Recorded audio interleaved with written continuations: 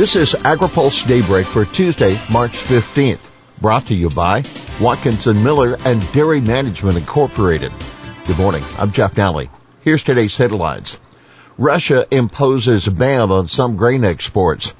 Bayer to rethink input sales to Russia for 2023, and Biden urged to act on fertilizer prices. Russia adopts complex ban on grain exports.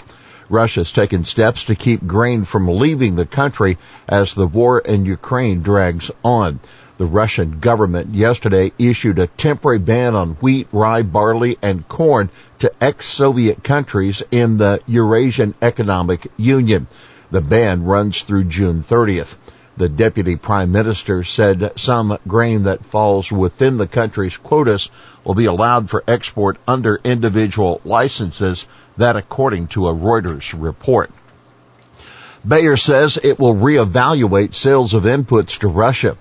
Bayer said yesterday it has stopped, quote, all spending in Russia and Belarus that is not related to supplying essential products in health and agriculture, that including advertising and capital investment projects. The company said it has already supplied key ag inputs to Russia for the 2022 growing season, but will closely monitor the political situation and decide about supplies for 2023 and beyond at a later stage, that depending on Russia stopping its unprovoked attacks on Ukraine and returning to a path of international diplomacy and peace. In a statement yesterday, the company also said seeds and other inputs such as pesticides stand ready for the planting season for farmers in Ukraine. Senators urge Biden to act on fertilizer and Canadian rail strike. A group of 19 Republican senators is urging the White House to take action on fertilizer prices, warning that war in Ukraine, high energy prices, and supply chain bottlenecks will drive already skyrocketing prices up further. The group, led by Tennessee Senator Bill Hagerty, told Biden in a letter he should consider, quote, all available options to lower the price of fertilizer. They suggest Biden drop the cross-border vaccine mandate for commercial shippers, engage stakeholders to prevent a Canadian Pacific Railway strike, urge USDA to provide financial support to farmers facing financial hardship, add phosphate and potash to the Interior Department's critical minerals list, increase domestic gas production, and approve pending export permits for liquefied natural gas. Take note, another group of GOP senators led by North Dakota's Kevin Cramer also urged action from the administration on a potential Canadian Pacific Railway strike, saying 15% of the railway's business is fertilizer transport. The Teamsters Canada Rail Conference, which represents the railway operators, could begin striking as early as tomorrow if a new collective bargaining agreement is not reached.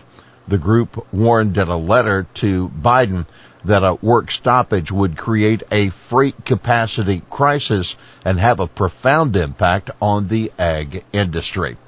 We'll have more AgriPulse Daybreak after this. Located in Washington, D.C., Watkinson Miller has been providing legal services to the agriculture industry for more than 30 years. The attorneys at Watkinson Miller possess a unique combination of knowledge, skills, and experience working with commodity boards and their partner organizations and the U.S. Department of Agriculture.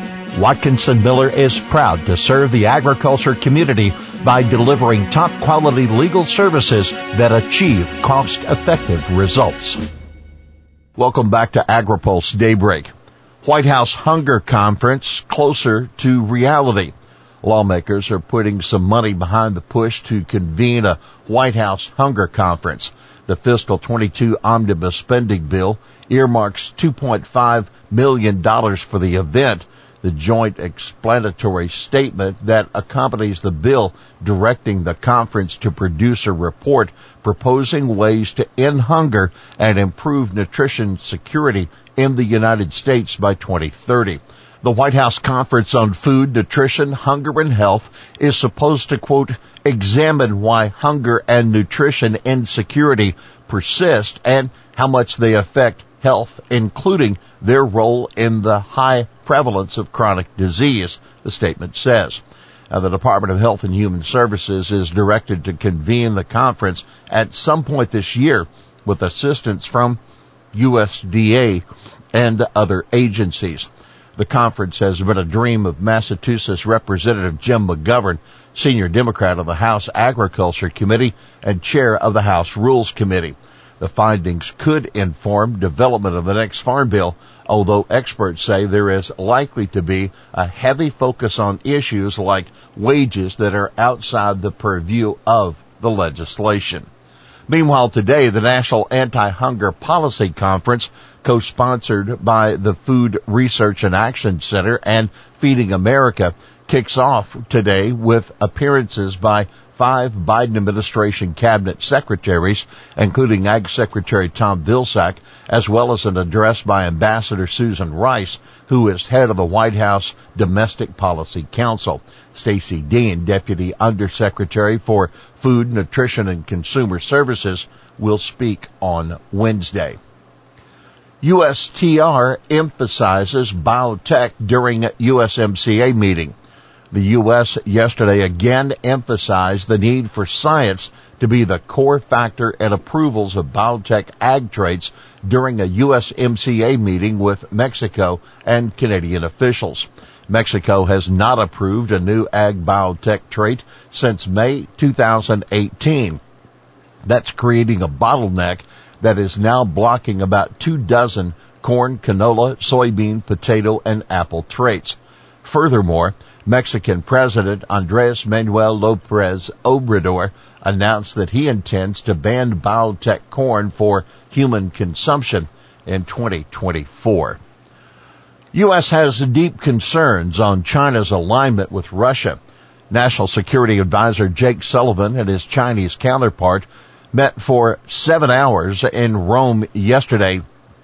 They discussed the whole range of issues in the U.S.-China relationship, that according to a senior administration official. The U.S. has, quote, deep concerns on China's alignment with Russia, the officials told reporters.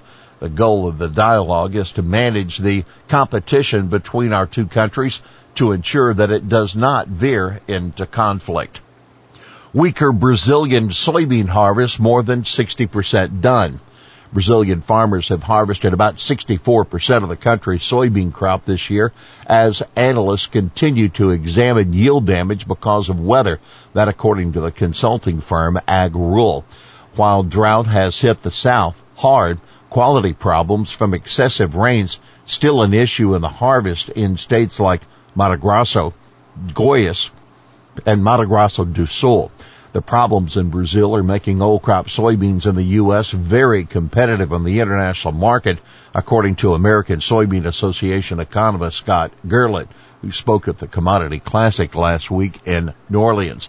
We're at the same price or a little bit cheaper than Brazil right now for soybeans because of the production issues down there, according to Gerlach. FCC looks to revise funding and other procedures in rural health care program. The Federal Communications Commission is seeking comment on revisions to its rural health care telecommunications program rules that in an effort to ensure rural health care providers get needed funding for broadband and telecommunications services.